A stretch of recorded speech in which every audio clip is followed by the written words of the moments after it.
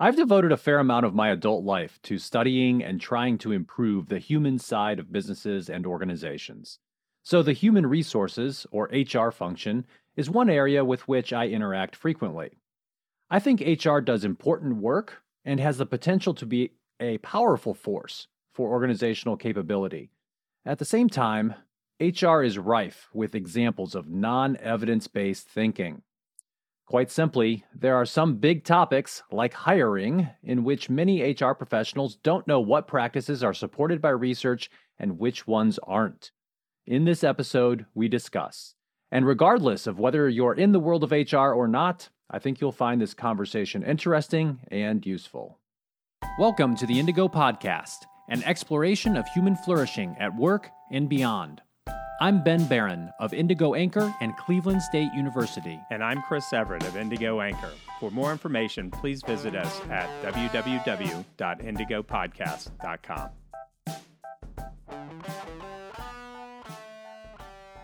Right, so today we're going to talk about this thing called the research practice gap and why it matters. We're going to talk about how we measure that gap and where it shows up in HR and implications for all of us. And, Ben, the thing is, I think most people look to HR and like, dude, they got it. Maybe. I'm trying to keep the lights on, make sure the bills get paid and all that stuff. And it's like, hey, HR, can you make sure we don't get sued because we have some weird sexist manager? Oh, and we need top talent to fuel the growth of this organization. Could you help us out with that? Yeah. Well, I think in many organizations, HR fulfills more of an administrative and compliance role, right?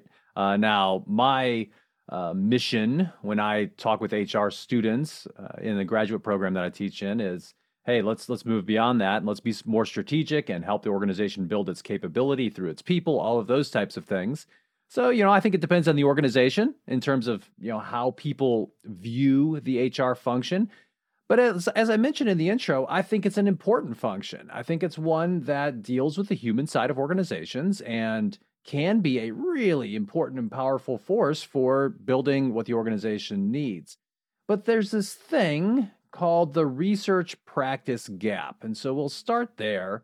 And, this is a vexing problem. It's something that we talk about a lot in industrial and organizational psychology, at least.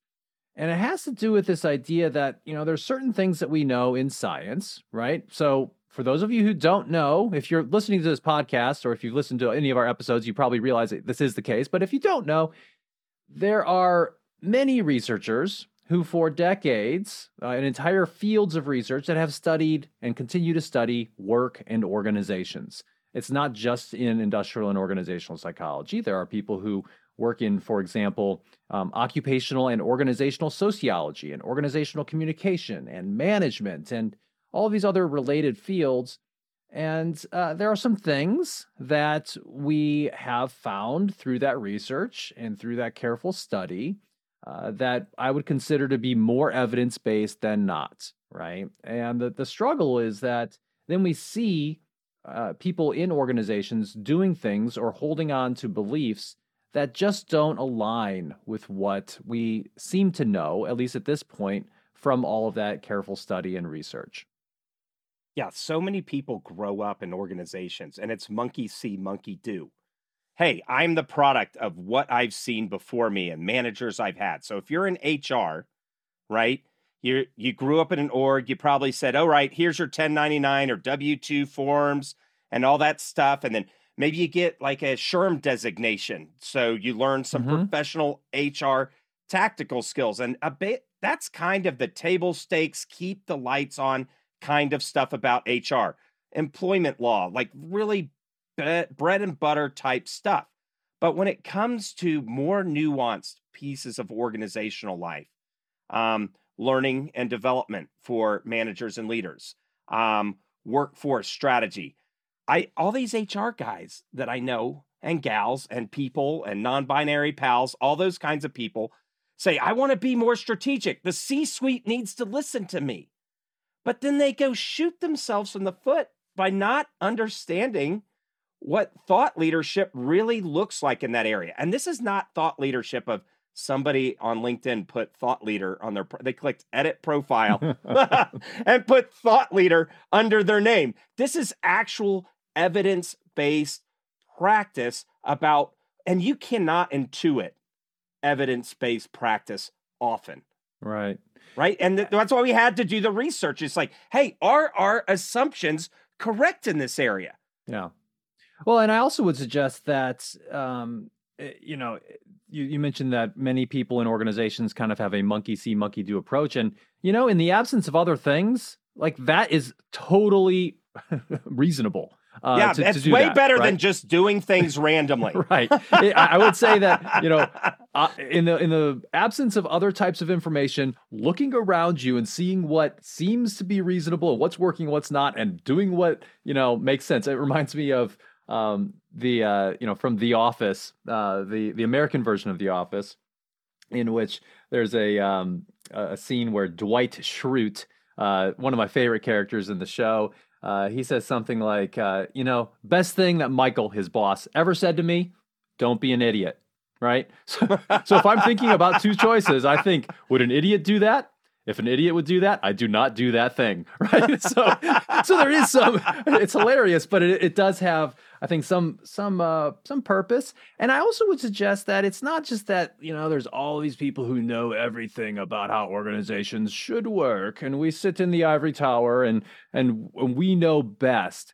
The research practice gap also goes the other way, meaning that there are things that really are important in the workplace, concerns that real managers and real leaders have that we're not studying in academia, or maybe we're doing things that just really are irrelevant for everyday organizational life.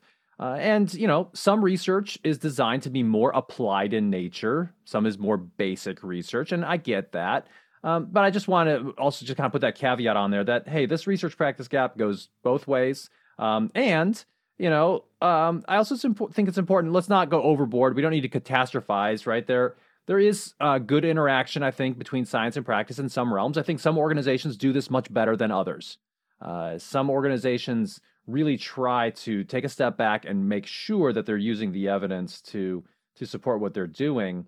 And evidence also comes from a handful of sources, right? So we'll put in the show notes a link to a great overview of evidence-based practice from Rob Breener. Rob Breener was on our podcast a long time ago, and gosh, what a guy. He's out there, carrying the torch for evidence-based practice. And I would encourage you to follow him on LinkedIn or Twitter, because he oftentimes points out the folly of non-evidence-based thinking in humorous ways. I'll just put it that way. So, but he suggests that there are a handful of sources of evidence, right? So, one source of evidence is, academic peer-reviewed research. Another one might be data that you're looking at within your organization. There's also a realm of best practice that you're looking at. So, there are a handful of ways that you can look at evidence, and I think it's important to consider all of them. Right. The disappointing thing about the way the academy conducts itself, right, is, you go to grad school, you get your PhD, maybe you do a postdoc, and a lot of times your research interests are shaped by who you grew up under, your academic advisors and that kind of stuff. Now, you may branch out, but generally there's some kind of, group of study or a lab at your academic university that focuses on something. And then you just find your way into that hidey hole of funding, publishing, and then maybe a tenure track job somewhere else. Whereas myself, coming from a software development, project management, and accounting background, says, well, that's backwards. That's a horrible use of human capital. We should go out into the workplace and find the most important problems that impact the most people, that have the most deleterious effect on human flourishing. And then, all right, who wants this one? Right? And then we only hand out funding for stuff that's solving the problems that we're doing right now. And so to me, we have what people research and then what goes on in orgs as the kind of like textbook definition of gaps. But I always look at the gaps between the needs and what we're doing. That would be like in my feeble project management mind over here, Ben, that would be like, hey, there's a global pandemic. It's called COVID. yeah, we're going to keep doing this research on this vaccine for like, I don't know, elbow rashes. It just seems so odd to have. Now, it's not that grossly misrepresented. There's lots of academics, Stephen Rogelberg, which sits on our academic advisory board for our firm and our podcast. He studies meetings. Everybody goes to meetings. So, and he's very concerned with what we call translational work. Like, how do we get what we know in the sciences to be practical and applicable in the workplace? So, like, we can't catastrophize, but on the size of what we need versus what we're doing, I'd like to push the needle a lot more to the what we need side of things. Yeah, and I am highly sympathetic to that entire line of reasoning, Chris. And it's not I would also say your self-deprecating comment about your feeble project management mind. No, I think you're thinking exactly right about it. I think in an ideal world with the right incentives, we would have this master list of what organizations really need to know more about, and then we would have the best researchers out there, compete for and write and also collaborate to tackle these things. But the truth is that's just not how the system is set up. And so we end up with, some people doing really good research that is focused on applied problems. We also have places, people who do research that's maybe more tangential. It's all necessary, though. I don't want to denigrate anybody's research areas. I would just suggest that there are some incentive problems that contribute to this research practice. Yeah, name gap, some of those right? incentives.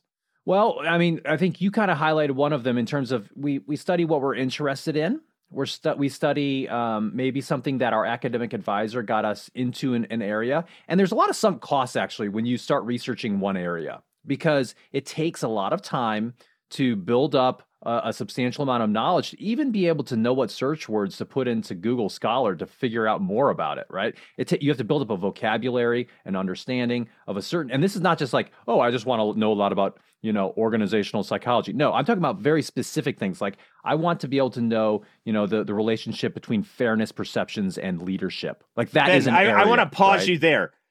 Everybody says, hey, go Google it. Or here, let me go Google it for you. Yeah. Actually, when you get into the realm of academia, having strong Google foo is like really takes a lot of time to get to. Right. Like sometimes you will ask me a question, hey, is there any research, on this? And I have to think about it a lot because, there probably is, but we probably call it something different and we look at it from a different angle. And I don't necessarily have the deep expertise in that area to confidently say, yes, we should search for this, right? I would have to do some digging and figure it out.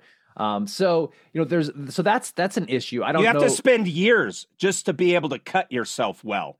It can take some time. As an academic. Yeah. And I mean, I've gotten used to it now because I have a bit of an eclectic research portfolio. I research a bunch of different things. I'm interested in a lot of different things. I have more of an applied taste for things. Like I like to see what's going on out in the world and say, I want to study that, right? And that sometimes requires me to then be a little bit of a neophyte in an area and take some time to learn it. I find that exciting. I'm used to the feeling of, I feel really dumb right now. It's kind of fun though for a little bit, and then you don't feel dumb after a little while. So that's part of the problem here. I think some of the other reasons for this research practice gap is there isn't really a natural incentive oftentimes for there to be communication between the people who are doing this type of stuff in real life and the people who are researching it. I think industrial and organizational psychology, I think, does this a little bit better. It's not perfect, but we do it a little bit better perhaps than some other academic disciplines because about half of the people in that discipline, about half the people who have a doctorate in it, go into industry. And then about another half go into academia. And so we get together at conferences and we kind of see what's going on in both. And maybe we hang out with each other a little bit and go to each other's seminars. And, I think that kind of interaction does matter. It's also just challenging to get the information out there. One thing that we're trying to do on this podcast, Chris, is beat the drum, Ben. We are trying to engage with this research practice gap. We are trying to translate some things out there. And we're also maybe if there are academics out there listening to our podcast, and I know there are, maybe listening to this will inspire you to research something that we see of relevance out in the real world, out in the wild, as you would say. So I think that's another piece of this. The things that so for example, if I'm publishing things in my academic role, it'll go in a journal that other professors will read and use to research similar things. Yeah, everybody gives and- each other a high five. Yeah. Look at the smart thing I did. Look, it's on paper. High five, put it on a shelf, and it's gone. Right. And the problem is that if you don't have if you're not affiliated with a university or have a way to access peer-reviewed research articles through these databases and They're so not forth, cheap. They're not cheap. It's like, oh, you can download this for $40 for just one article. And you don't even know if it's going to meet your I'm need. sorry, but there are very few articles out there that are worth $40. I mean, for one of them. I mean, I'm saying that because I get them all for free, or most of them. So, but that is a barrier, right? It is a legitimate, real structural barrier. Like if I'm out there and I want to read this stuff, I might not have access to it, right? So that's another issue with this whole thing.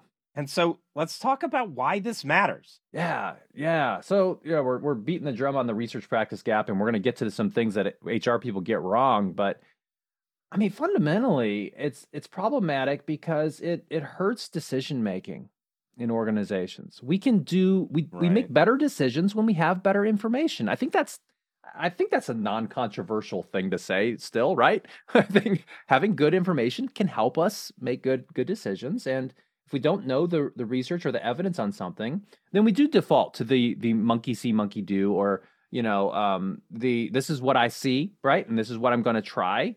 We work with the realm of what within that which of we're aware. We're aware of certain things, so we deal with it. We use that information. So that's one reason why it really matters. Here's the thing: more information helps you make better decisions. This comes from David Krakauer. I think he was with the Santa Fe Institute. I forget where he is now. He may still be there. He says, if you're not stupid, and David defines stupidity as having a rule that makes it to where you can't arrive at truth. And so an example of this is we used to think that the earth was the center of the universe. It's right? not. Yeah. Thank you. Like Galileo said, guys, all of this stuff, all the stars and everything makes sense when we look at it as if the sun was the center of the universe, which ended up, or at least our portion of it, right? Which ended up being right. And they spent so long trying to chase him down and kill him because they had a rule that, no, the earth has to be the center, right? And it precluded that information being able to get into people's brains and help them, right? And there still are people who believe there's a flat earth, right? Right. But we got to there are things that people take as like stone cold, like, yes. And I get this all the time, generations. Mm-hmm. We did a whole episode on Court Rudolph. I was on an HR forum the other day, and I was like, hey, I just want to throw this out here. The generation stuff has been thoroughly debunked. Check out Court's paper if you want an introduction to not only the conversation, but all the other research that shows this is garbage. Hey, and by the way, we need to just throw out there that Court Rudolph was named a fellow of the Society for Industrial and Organizational Psychology. So congratulations, Court Rudolph. That's really cool. Well, couldn't happen to a better guy, right? Yeah, we like him. But if you say no, generations must be true because you've been fed that stuff for so long, it precludes you from seeing the information to allow you to update your worldview. Mm-hmm. And we see this in Dweck's work, where they kind of talk about having a fixed mindset. I've learned these HR things. I've learned these organizational things. I'm not even interested into the evolving conversation about organizational life. Or you can have a growth mindset of like, hey, I think this now, but is there something else here? Right. And I think that growth mindset is really important if you want to have an evidence-based approach. Yeah, Krakauer would say, if you don't have that growth mindset, you're stupid. And stupid also has nothing to do with how smart you are. It's can you upgrade your thinking? And I would encourage you to always be willing to upgrade your thinking. Great. A few other reasons really quickly why this research practice gap really matters is that, it just, if you don't have a good grounding in perhaps what works and what doesn't from the evidence, then you're going to waste a lot of time. You're going to waste a lot of effort, waste a lot of money on stuff that just doesn't get you where you want to go. You're going to lose top talent. Yep. You'll lose top talent. You'll think that a 1 hour training program is going to help with everything, and it's not, right? And I guess the big reason, since we're talking about, in my perspective, is coming from the world of the human side of organizations, is that when we use non-evidence-based methods and thought patterns and have these beliefs about how organizations work and how people behave, it can really negatively impact real people and their lives and their careers. And that is a shame. Yeah, stop the insanity. That's right. You got to stop the madness. And the thing is, the first step is being aware that, hey, there may be a higher level conversation going down in a field that you may feel is already settled. And I think HR people might, I don't have research on this, but it would make sense to me that they might have an influence on this, because so much of the HR education pathway is kind of black and white, yes or no, like employment law. Mm-hmm. If this, then this. But when we get into stuff of like, what are the best ways to hire people so it makes it more probable? Look at that. I said more probable. I can't tell you how many managers like, yeah, I only hire good people. Like, well, if that's the case, you've not hired a lot of people. I've hired hundreds of people. One client that I worked with on an engagement, I hired like 200 technologists in that organization in a period of 9 months. You're going to have some people not work out. Right. It's at scale, right? So but somebody who says, I'm a good manager because I only hire perfectly, that's not backed up. Right. So I think you bring up a really good point. And this has to do with this entire idea of evidence-based thinking and evidence-based practice, which is that in the world of, humans and complex organizations, what we're trying to do is increase the probability of making good decisions and decrease the probability of making bad decisions. This is not an exact, it is a science, but there's also some art to it, and it's not something that's perfect, right? There are still things that so many variables, right?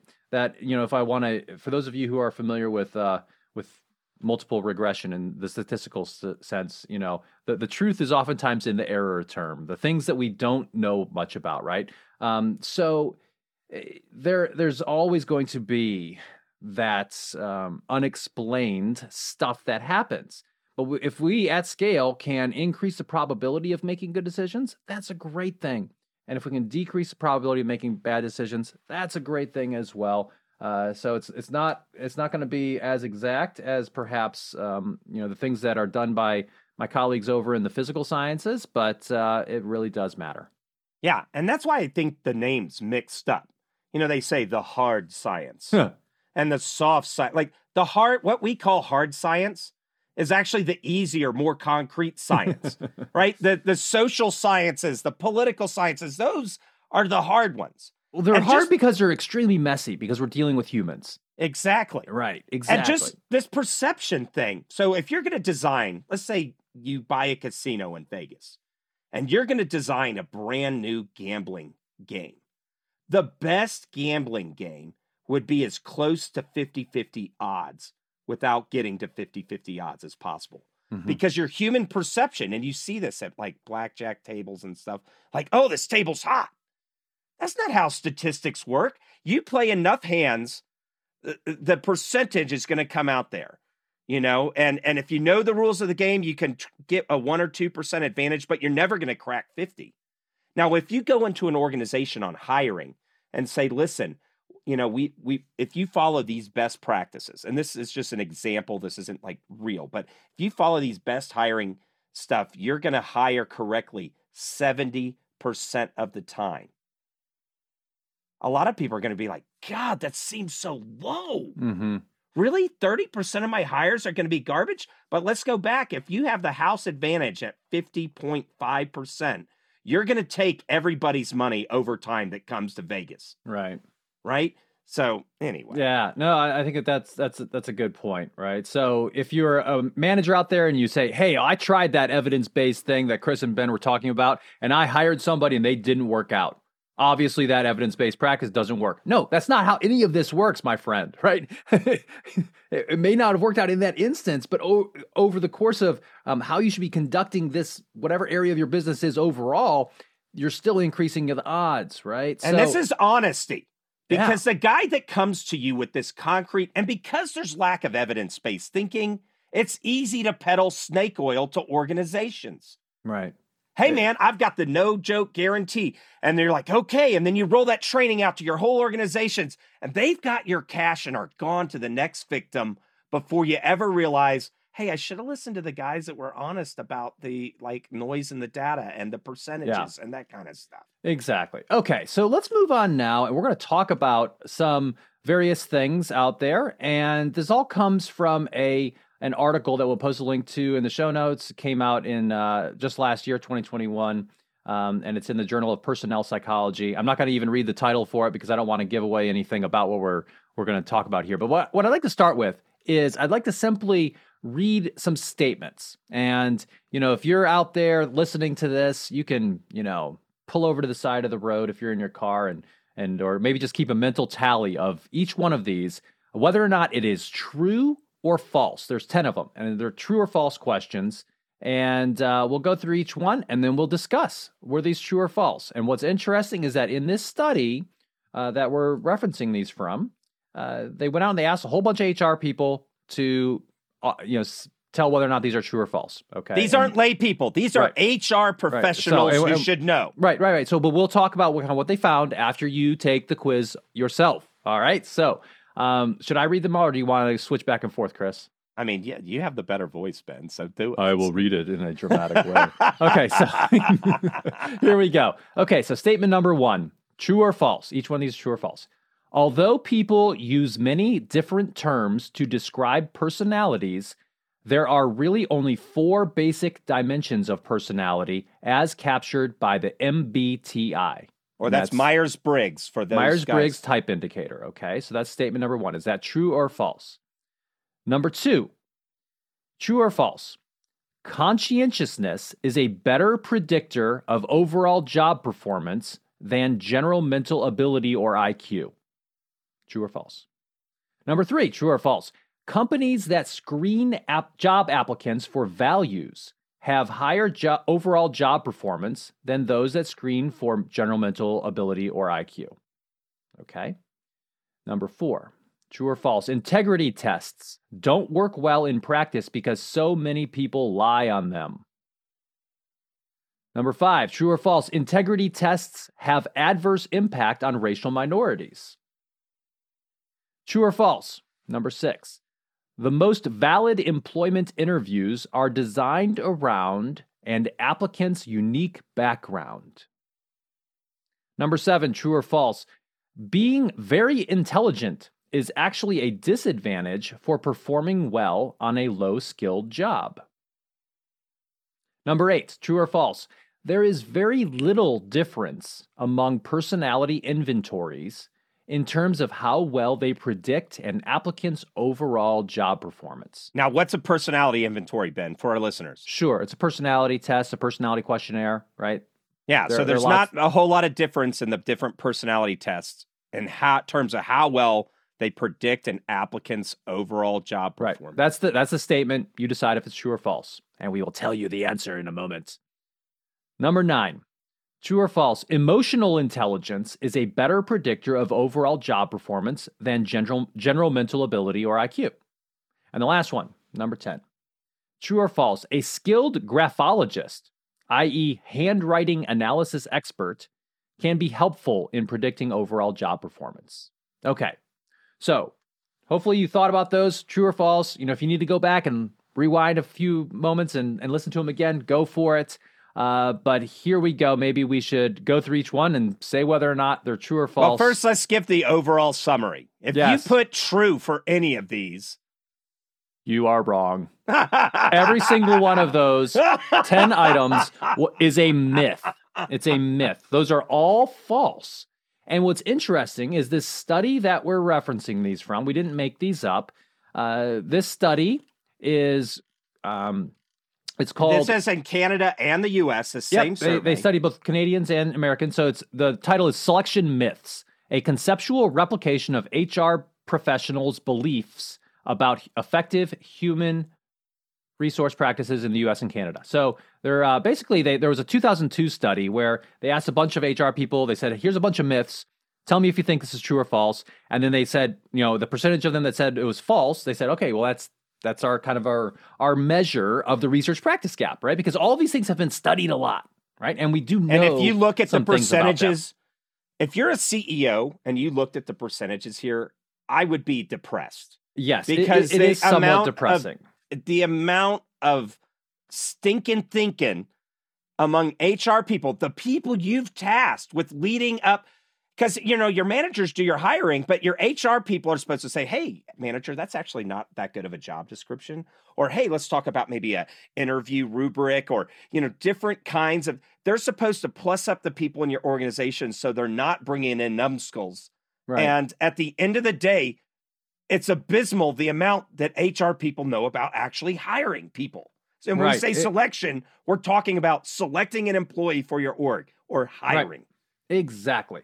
Okay, so they gathered a bunch of data. They asked 119 Canadian participants, and they had 334 American participants. Their results were fairly similar for the two different groups here. But okay, let's go. There's nobody can be like, the Canadians can't be like, "We're way smarter than the Americans." That may be true, but not in HR. That's right. So, okay. So the percent false means the percent correct, right? So the percent correct on each one of these. So the first one was, although people use many different terms to describe personalities, there are really only 4 basic dimensions of personality as captured by the Myers-Briggs type indicator. Canadian participants, 26% said, "Yep, that's false." American participants, 18% said, "Yes, that's false." So the Canadians have it on that one, but not by much. Not by much. Well, but here's we want to see that much higher. Now, there was a large percentage of people who were uncertain about it, so they weren't. It wasn't like all of them said this is true for sure. But that's troubling, and it's troubling because the Myers-Briggs type indicator is about as good as a horoscope.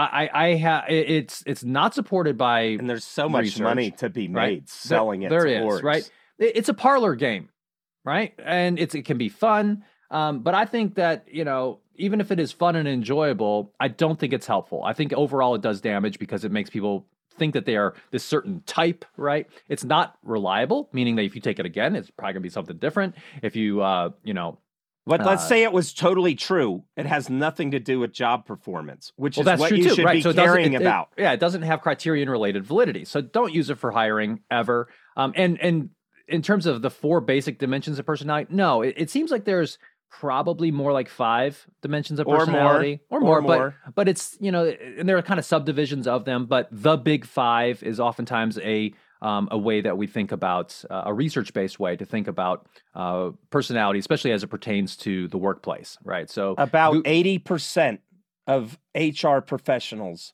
got this wrong. Yeah. And let's reverse that. Let's say 80% got them right. That would mean there's a whole 20%. Think of all the organizations out there, a whole 20% that would be lost in the sauce. Yeah. That would still be discouraging. But here, my God, 80% are full of baloney here. All right, let's do the next one. Okay. So number 2, conscientiousness is a better predictor of overall job performance than general mental ability or IQ. And, in this one, it was about 20% for both Canadians and Americans. In other words, 80% wrong. Right. And, I can't believe they put this 20% got it right. And it's like, I think the glaring thing, somebody needs to get a data visualization class for these guys. But 80% also wrong. But also, 50 to 60% of them were uncertain about this, so they didn't really know, right? So that's a little bit promising. But here's the what seems to be relatively supported by the evidence is that general mental ability or IQ really does matter for job performance, right? Now, whether or not we assess that, how we assess it, if we if that really smart guy in the cubicle next to you is nice to sit next to when it comes to performing their job, smart people do it good. Right.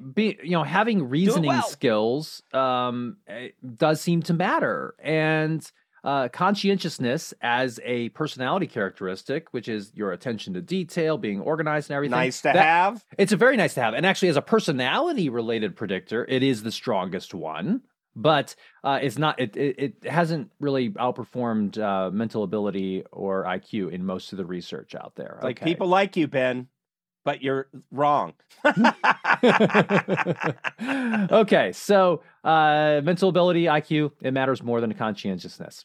That's the takeaway point for our friends out there. Number 3, companies that screen job applicants for values have higher overall job performance than those that screen for general mental ability or IQ. Similar results here, right? So only about 18% of the participants said this was false. So about 80% were either uncertain or said it was true. Again, you could sell this. Here's how the pitch would go, Ben. You're the CEO. I'm sure there are people who do sell it. Yeah, Ben, you've gone through like a values-based, reformat of your organizations. You've got a mission statement. You've got values at line. You're going to hire off of your values. And part of that thing with your values is that we've discovered, and they may have not a study, they may have a white paper that they give you, right? Yep. We found in 5 out of, 90% of the organizations we've worked with, screening for values gets you higher job performance. And you can see C-suite execs that don't know this, and not supported by HR execs that don't know about this either, saying, well, my God, I'm a values-driven person. I've baked my values into the organization. Let's start screening for values. Yeah. Well, and it's not to say that values may not matter at all, but here the point is they do matter. Right. But it's not going to it's not necessarily going to have incremental predictive validity beyond that of general mental ability or IQ. Okay. So number 4, integrity tests don't work well in practice because so many people lie on them. That is also a myth, right? And so I guess, first of all, I just need to say what an integrity test is. So integrity tests are questionnaires that are designed to ostensibly would you ever take a pencil home from work? Yeah, to detect whether or not people would engage in various types of nefarious activities, right? So counterproductive work behaviors, stealing, lying, dishonesty. And I've seen that one. Like, would you take a pen or pencil? Would you take whatever accoutrements home? Right. And so I'm not going to get into all the research on integrity tests. There are various ways that they are constructed. And, the bottom line is that they do tend to work to some degree. They have some validity if they're well designed. It's people may try to lie on them, right? Or they may just try to make things up. But, one could also say that, hey, if, one view of the faking literature, right? So there's a whole literature on people who fake personality tests, right? But it's also a little bit of a sign of intelligence, perhaps. But that you know what's what. Yeah, you're you lied on all of the integrity tests, so you're smart. No, yeah. But some of them also have, for example, measures of social desirability in there, right? To try to gauge, like, hey, this person is really just trying to, guess and please the person who's analyzing these results. So they do tend to work to some degree. Very few people would study enough of survey design and the requisite IO site to really cheat on this well. Yeah. You'd have to know a lot. Right. Number 5 is integrity tests have adverse impact on racial minorities, meaning that, that's a racist question right there. Well, yeah, I would. People of color, thought of that too, right? Yeah. People of color won't pass an integrity test. What the heck is that? I agree. Yeah. I thought the exact same thing as I was reading through it the first time. So that's, but in the data here, we had, 65% wrong. Yeah, 65%. So they're doing better, a little less racist than they are uninformed. Yeah. So, so that's a myth as well. So they don't tend to, there are some issues with integrity tests, right? But adverse impact is not one of them. It doesn't seem to be. Number 6 is that the most valid employment interviews, right, are designed around an applicant's unique background, really trying to understand that person, where they come from, tell me about your experiences, all of that kind of stuff. And, in this research, they had, about 1 out of every 4 said, Yeah, hey, so that's 75% wrong. 75% did not say that is, they did not correctly answer that one. But you can see that. HR's like, hey, give us your background. We're reviewing resumes to see who we want to bring in an interview. Everything's background focused. But what's the better solution here, Well, the Ben? better solution here is to start with the job, right? Start with the job itself. Understand that job, go through what we call job analysis, try to understand what performance looks like in that job. And then what you're doing really is you're making a predictive hypothesis. You are saying, okay, well, if that's what's necessary, then here's the procedural knowledge and skill and the abilities required to do that job well. And then you take one more step and say, okay, well, if those are the pieces of knowledge, skill, and ability and other characteristics that are required to do that job well, how might I assess for them? And let's design some questions around that, right? This is why the realistic work sample is one of the best selection criteria. So it's like, hey, we need somebody that can do this. And somebody walks into your office and be like, look, here's an example of me. Here's 10 examples of me doing exactly that. Right. Does it matter what his background is? If he can do exactly what you need him to do? That's the key, right? Does it really matter? And, so someone's background may inform their ability to do it. Like, I think, that it's one piece of it, and it might be useful to know, but the interviewer should really focus on those aspects related to the job. Okay. One other thing here, software. I see this all the time in software. Well, I've been a .NET developer for 10 years. And then I have to say, well, let's see your code. Well, this guy's been doing it for 2 years, and his code's a lot more mature than yours.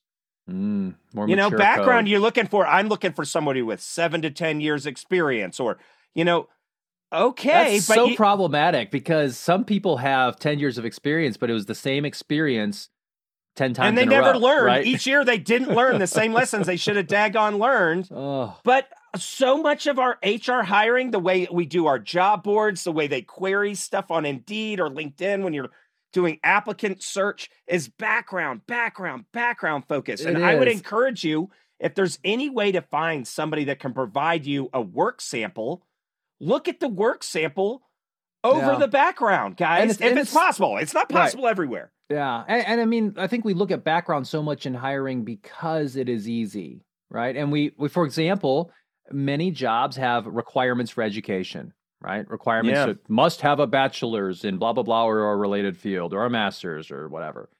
And I just question that sometimes. Really? Maybe. They do that in the Army. Like in the National Guard, you can have an undergrad in Sumerian pottery versus a guy with a Fulbright to the Middle East. And, well, maybe the Fulbright guy didn't pay much attention. Doubtful, right? And they're on the same hiring plane. That masters, yes or no? Check. Right. And which is okay. I would, a better step would be, do they have a requisite master's? Like, do you have you're going to be a military police officer? A degree in criminology could be cool. Sure. But better to do like actual competency-based testing of some sort. I agree. One could make the argument, and I think there's maybe some validity here, that the completion of a 4-year degree or the completion of a master's degree is a signal of work ethic, perseverance, or daddy with cash, right? Right. Exactly. It's not perfect. Or maybe some level of intelligence to complete that course of study, right? So it can be perhaps a rough proxy for some things that matter. But anyway, let's move on. Well, one last thing on that. Guess we're not moving on. Okay. Yeah. One last thing on that. You're saying like, okay, maybe having a requisite degree is a little bit better, but we have all these examples at even big places like McKinsey. Well, yeah, we got this PhD in the humanities that has all this critical thinking skills that are off the hook. That if you only, and what do you mean you got a humanities PhD doing technology consulting? Yeah, you should see the creativity that we're getting out of this guy. Yeah. That's why looking just at degrees and what field, it's just not good. It's just not good. All right, now we can go to the next one. Outstanding. Number 7, being very intelligent is actually a disadvantage for performing well on a low-skilled job. And in this one, This results one's were a little bit. interesting. This People one's a like, little bit, yeah. This one's so people are a little bit better here, right? So almost half, about 48% of the respondents said that that was false, right? That it and the correct answer is false again on all of these.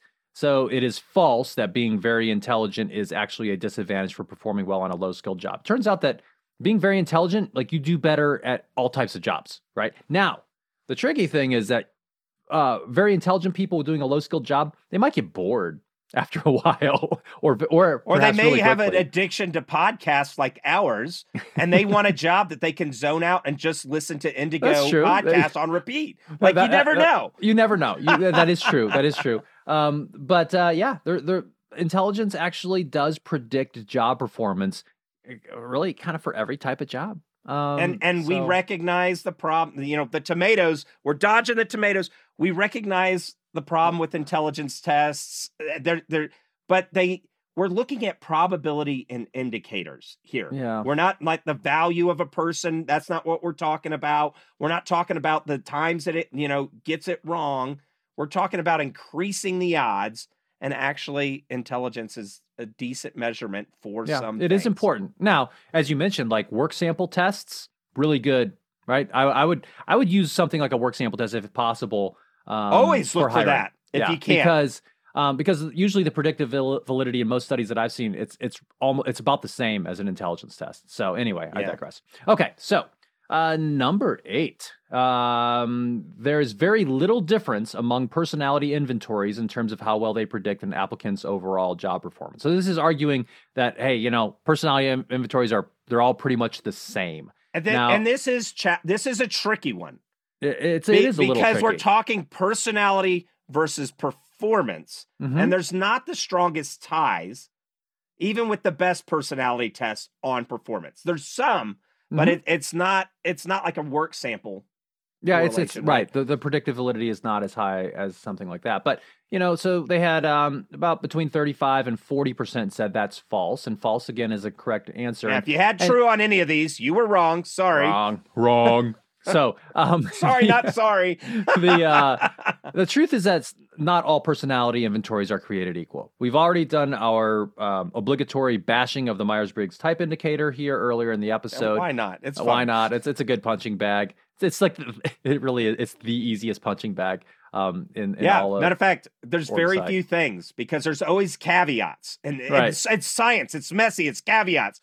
But most people, like if you ask them to take a dump on something that's bad, pretty much that Myers-Briggs is easy. Nobody's gonna. Yeah, it's probably the biggest piece of consensus in all of organizational psychology. But I get pushback in HR forums when I'm like, actually Myers-Briggs, and people hold on to it almost as a piece of religious faith. Some people get like coffee mugs and stuff with their little 4 letters on it. Like I'm an INTJ, EST. Whatever. I'm an LMNOP. How about that? Exactly. Exactly. So here's the key, folks. With regard to personality inventories, you want one that has been studied for predictive validity in a work context. So usually something that's based on the big 5 characteristics. Peer-reviewed, not white paper. There you go. Because I can sell you everything on a white paper. Right. Okay, so number 9, emotional intelligence is a better predictor of overall job performance than general mental ability or IQ. That is indeed false. But, we had, about 70% plus who, said that this was either true or they're uncertain about it.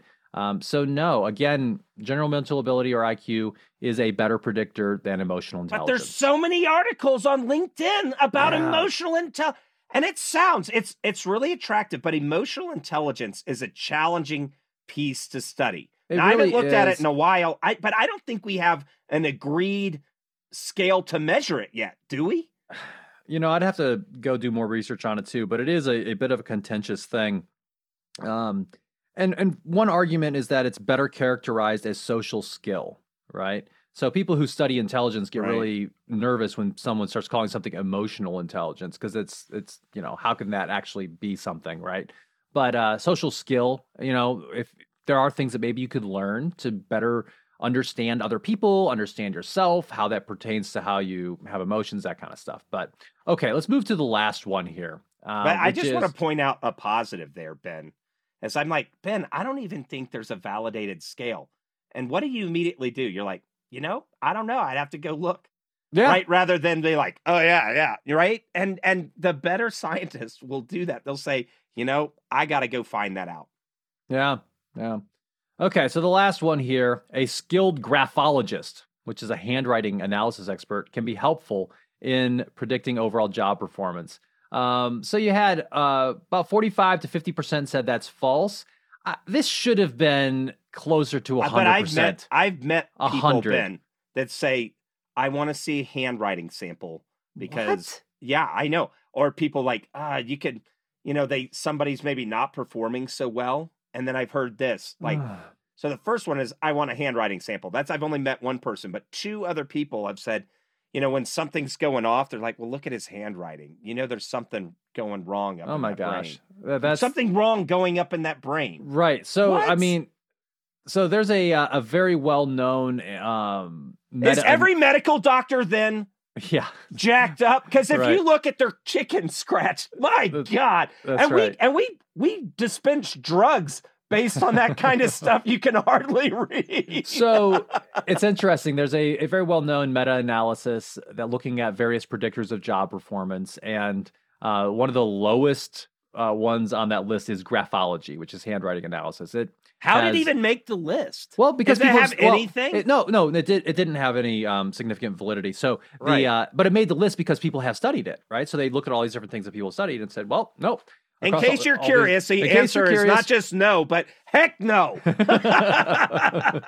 That's right. So don't resort to handwriting analysis. Okay, so we've gone through these 10 things. The overall takeaway, though, so we started with this research practice gap. And this is, in a sense, a measure of that research practice gap because it's saying, hey, here's a bunch of things that we seem to know pretty well from research, but a lot of HR people don't seem to be familiar with these findings. And there's a lot of HR people that are lost in the heuristic sauce. Yeah. When the heuristic's a rule of thumb or monkey see, monkey do type thinking, and it's killing our organizations. And well, I mean, if you're a CEO, we'll just start for some advice here. Yeah, you need to ask your HR leadership, hey, how are we validating our practice with evidence right now? And if the answer's like, it sounds really weak. Oh, well, there's this nice vendor that came by. Look, I got these white papers, or my personality tested. Well, I just say, do not stone that HR person, because 8 out of 10 times, all of the other HR people are going to believe that kind of weird stuff, right? Yeah. But you got to start saying, okay, well, how can we start to move to a more evidence-based practice within our organization? Because this other stuff isn't working, guys. That's right. It reminds me, actually, we mentioned Rob Reiner already on the podcast today. Because he's great when it comes to evidence-based practice, right? He's one of the leaders in that. I wish he was my best friend and lived next door. That's the kind of happy hours you would have with that guy. Yeah. So, it's interesting. He shared something recently on Twitter, and I'm trying to there it is. So he said, this is the flawed logic of copying successful organizations. Yeah, right? So this is good. I saw this one too. This is what a lot of people go through this process. We see it all the time when we talk to executives. Okay, so number one, organization X is successful, right? So Apple, Google, Amazon, Facebook, whatever, right? Organization X is successful. Number two, organization X does practice Y. Okay, so whatever, right? It could be some sort of human resource practice, something else. Number three, organization X is successful because it does practice Y, right? Which is really hard to make that connection. That's called the difference between correlation and causation. Absolutely. And then number four, the logic goes, if our organization adapts practice Y, we will also be successful. Wow. So that we see that flawed logic very, very frequently. It's responsible for the business book industrial complex, the secrets of Google, right? The Apple way or whatever. And they do this with CEOs too. Yeah. CEO is successful. CEO does this. He wears when people were pitching for a while, when Facebook was really blowing up, everybody was wearing a hoodie like Zuckerberg So because and they wouldn't wait. be doing it if it didn't work. So this is great. God. So, Breener shared another thing. It was the same version of that. Just exactly what you're saying, though. He said the flawed logic of copying billionaire tech bros. Number one. Oh man, I missed this one. Yeah, Tech Bro X wears the same clothes every day. Number two, Tech Bro Y meditates every morning. Number three, Tech Bro Z fasts all weekend.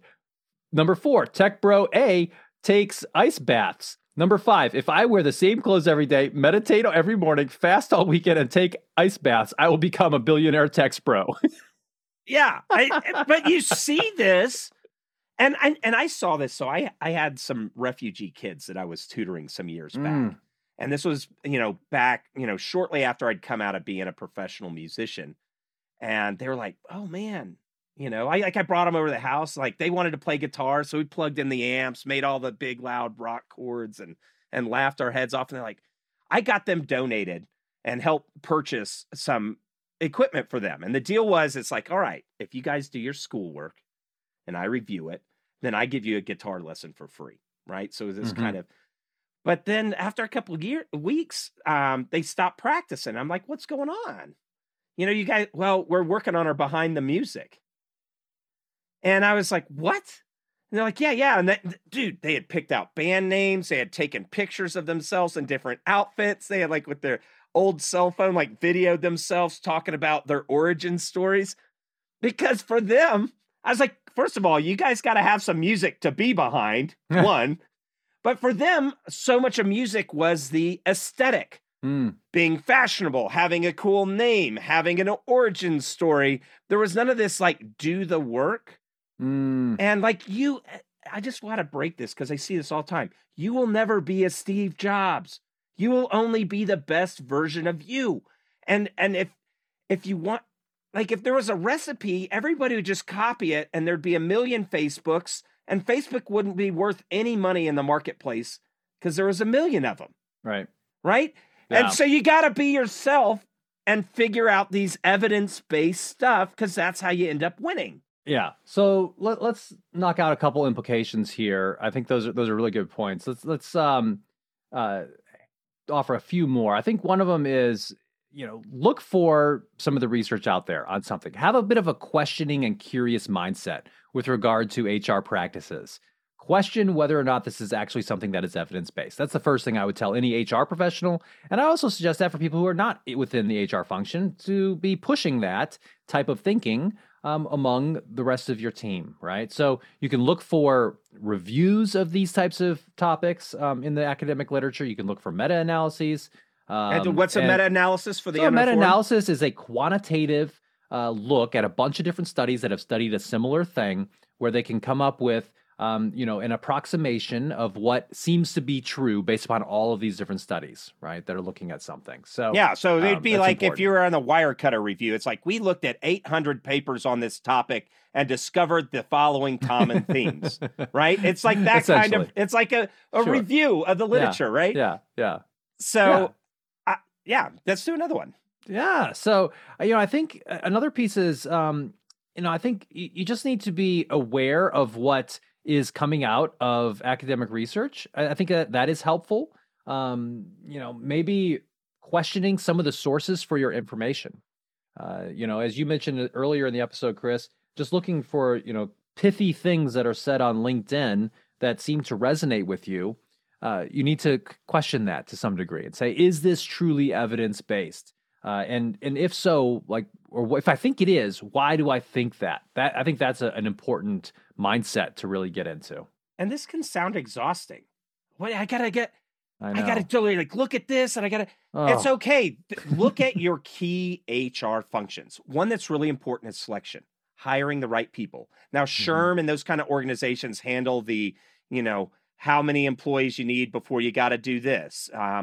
The drum I like to beat on that is the breastfeeding room, because, as my wife struggled finding places to breastfeed when we had our kids, and that was mind numbing in a modern society. But, so SHRM focuses on the check the box compliance issues. But when it comes to something like selection and hiring, you only have to go do that research once and then work with, maybe have a working group with your HR people, maybe other business leaders in your org, and you develop a best practice or what your organization's practice is going to look like based on what you learn from the literature. And then once you've baked that in, you're good. Maybe you review it every 3 years or something to see if there's any new practice that you want to look in.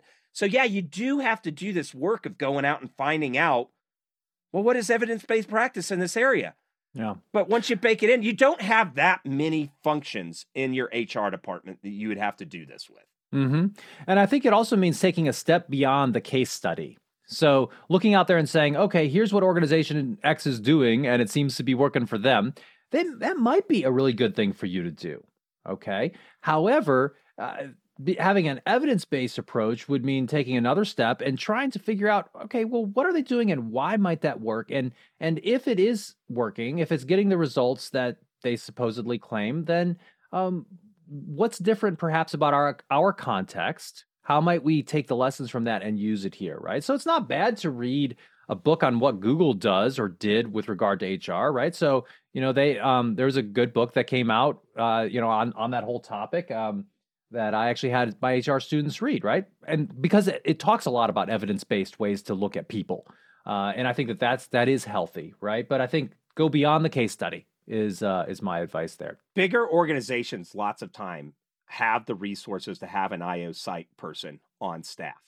And lots of times they'll have more mature processes in that area.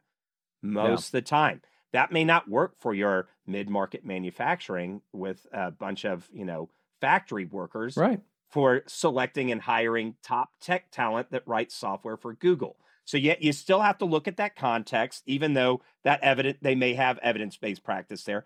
But you would be surprised how big and how much money the organizations make that Ben and I talk to or look at that don't have it completely locked down. Right. Well, and the thing is, they'll have stinking thinking in big orgs. Everybody has stinking thinking, right? I think knowledge evolves, and I think that's kind of how this works when it comes to understanding how organizations work, how humans interact in these complex ways. And even if you do have it all sorted out as an organization, being somewhat skeptical of your own recipe is a healthy practice. The last thing I'll mention here as an implication is for academics out there or aspiring academics, people who study these things, researchers, is I think, consider how you interact with the real world, right? Because I am of the opinion, maybe an unpopular opinion, that working in academia or working in a think tank in a research-based role is not really the real world in a way, right? I mean, it's really good at making you weird, for sure. And learn how you'll learn how to talk funny. I get it. It is a real job. It is a real thing. Like a needed job, an important one. Absolutely. Yeah. But it is. I would say that there are some important differences between that and having to make decisions about stuff and make things run. And sometimes you don't have a whole lot of time, right, in actual organizations to do this stuff. And you have to satisfice a lot. You have to kind of sacrifice, the optimal decision for something that's going to work. Like, you just have to do things. Yeah, we know sometimes. this update makes difference, but we have 3 more years in this employee performance evaluation software contract. So we got to ride this suboptimal software pony until we can re-up with another software vendor. That's really happens. Yes, that sounds. Our managers already know how to use the tool, and they know this, right? Like, so. That all sounds very, very. That strikes very close to home right now for me, Chris. Given a very large organization I'm working with. Anyway, so I think academics should also consider how they communicate their findings. I think making things more accessible. Like, if you're a researcher out there and you have some really cool stuff you're doing, come out and let us know if you want to be on our podcast. Now, we get a lot of people who say they want to be our podcast, but we turned down most of them. But yes, we eat them alive in email before you have to see the embarrassment on air. You might be the exactly. You might be the one. So, all right, last thoughts, Chris. All right, so this is super important if we want the world to be better. And I want to say to a lot of people, like, do you feel like your game is stagnant? Do you come in every morning and you're like, God, why am I doing this? You're probably stuck in a check the box kind of world. I come in, I make the donuts, whatever that phrase is, right? All right, here's the 1099s, W-2s. Okay, we're firing the following 3 people. All right, we're onboarding these 2. And check in the box, check in the box, check in the box. I want to exhort you to up your game. Up your game beyond what your fellow HR or business professionals are doing. And you do that by reaching beyond the status quo, the stuff that you were told the monkey see, monkey do, and you reach out into an awesome emerging conversation of evidence-based practice and swim in that ocean for a bit. And you'll stick out in your orgs as, hey, this is a real forward thinker that's trying to change things. And on top of that, you'll have a countless impact on the people around you who will go to other organizations and have impacts and just make the world a better place, guys. So today on the Indigo podcast, we have talked about this thing that's called the research practice gap and why it matters. We've talked about this gap in terms of HR and some measurement of it, and we've topped it off with some implications for all of us. Thanks for listening to the Indigo podcast. If you like this podcast, please consider helping us by rating us on Apple Podcasts or wherever you listen, telling your friends about us, having us on your podcast, or mentioning us on social media. Our website is www.indigopodcast.com, where you can access more information about us and this episode. Thanks again, and we look forward to talking with you again soon.